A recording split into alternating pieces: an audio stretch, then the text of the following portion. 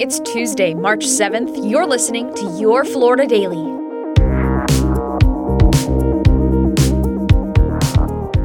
I'm Katrina Scales.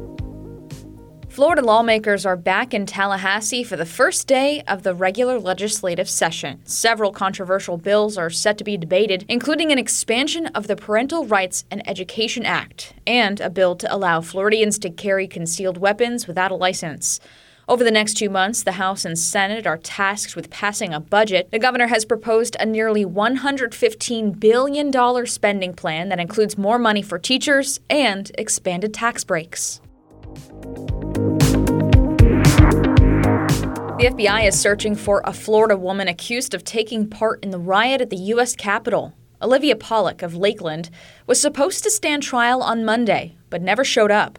Federal authorities say Pollock was part of a group from Florida who coordinated an assault on police during the riots.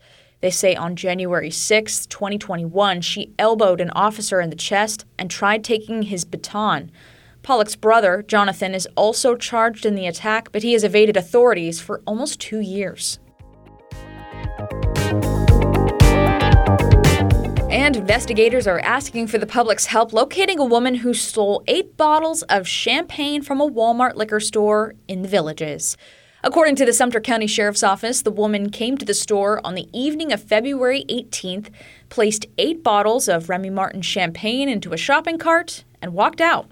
A news release says the woman left the Walmart driving a newer model white Lincoln MKZ with tinted windows, sunroof, and what appears to be a Florida license plate.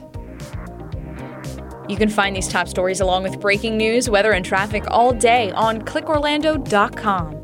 And now, a completely random Florida fact.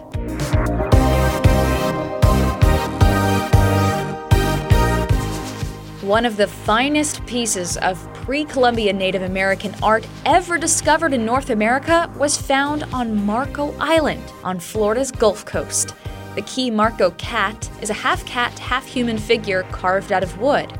The small artifact was found 127 years ago, buried in a layer of muck, which preserved it. After spending years at the Smithsonian, the Key Marco cat is now on display at the Marco Island Historical Museum.